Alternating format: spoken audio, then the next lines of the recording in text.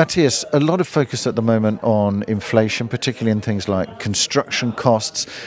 What implications does that have, I suppose, particularly that inflationary side, particularly for the finance side? It's twofold, actually. For the developers, it's an issue how to meet construction budgets in an environment with rising construction costs. And the lenders have some uncertainties. Will the property delivered at the end within the budget or even not?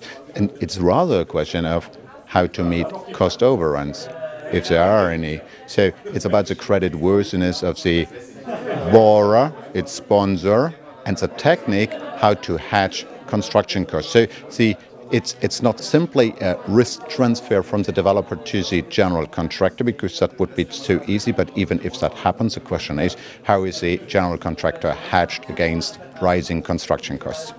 And do you think there's going to be more of a focus on transformation and maybe a bit of a pause in terms of construction, a new development and financing development? That's the question, what you can contract. So if you have a land and you have a willing general contractor and he's willing to enter into a GMP contract, a guaranteed maximum price contract, you might be able to do that if your economics work.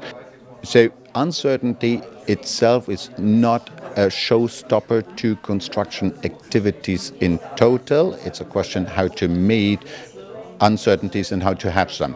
Matthias, there's obviously at the moment in the market a big focus on uncertainty and risk, both from the equity and the debt side. I suppose, how do you see that balance of risk between the borrowers and the lenders? Well, from my observation, what we have seen in the recent years was twofold. So one thing is that bankers did what they always did. They can accompany construction financing, and they have the infrastructure for doing that. So account keeping and revolving facilities, credit facilities, VAT facilities, etc. So that is very much the same.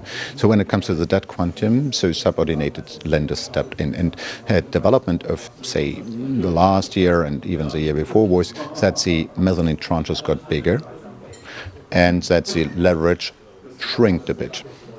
So the gap needs to be filled by equity.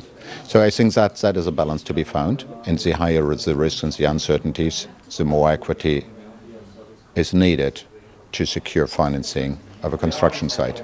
Great, really interesting to get your thoughts on these debt markets. Thanks for joining us, Matthias. With pleasure, Richard. Thank you.